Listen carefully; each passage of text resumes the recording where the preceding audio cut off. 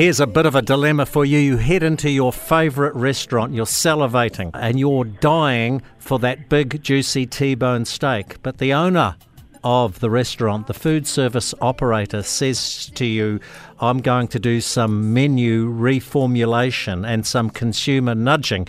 No, you can't have the steak, but you can have some tofu or mung beans. Does this sound like a ridiculous scenario, or could it happen in the future? Let's ask the author of the Rabobank Food Service Race to Net Zero report, Blake Holgate. Blake, am I stretching the truth a wee bit here?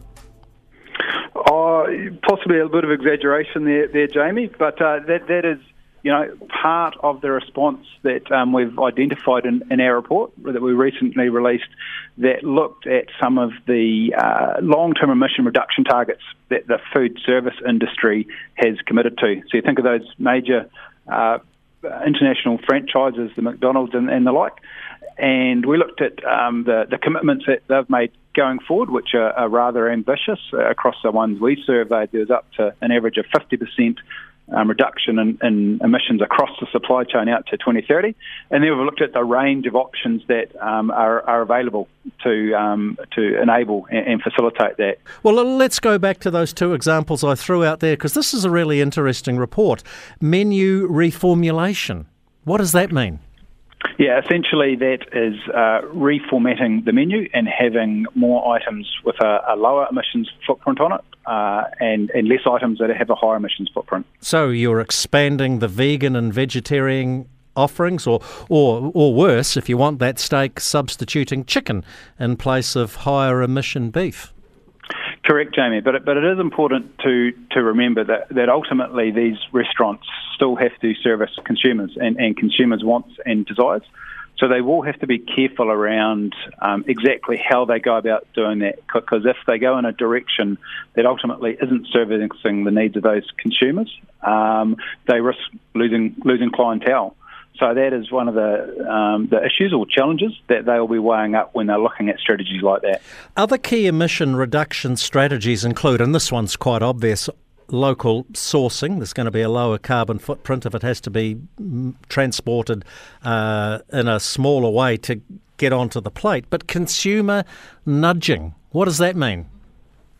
Yeah, so this is more probably around the should we say, education, or trying to persuade consumers to eat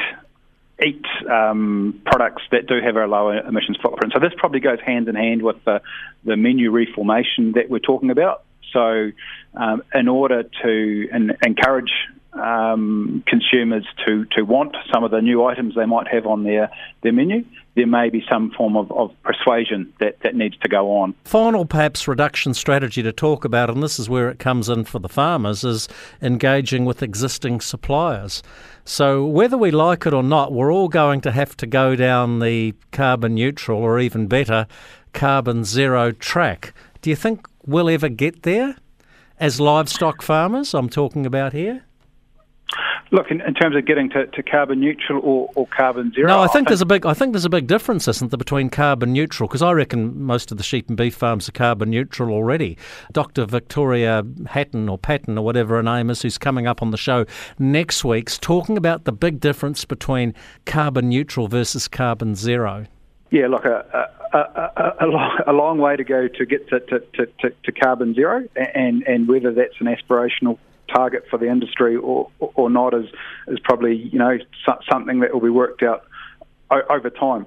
But in terms of coming back to the point around these food service industries working with those suppliers that help them to deliver on their long-term emissions reduction targets, which again aren't carbon zero, are reductions, I think this is where it's actually the opportunity for New Zealand producers.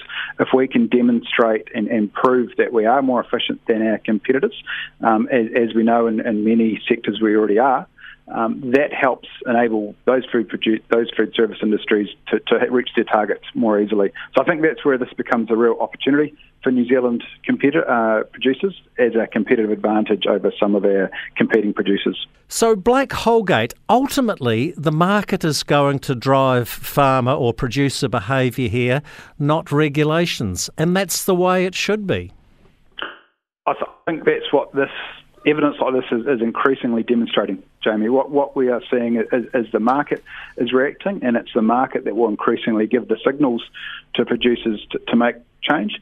And to be honest, in many ways, their market will be significantly more efficient at doing that than regulators are. So I suspect over time we'll see more examples like this, which will drive change in a much more efficient manner. Carrots, not stick, and I better get used to eating carrots, tofu and mung beans when I go out to dine out. But never mind, it's the way of the future. Thank you very much, Blake Holgate.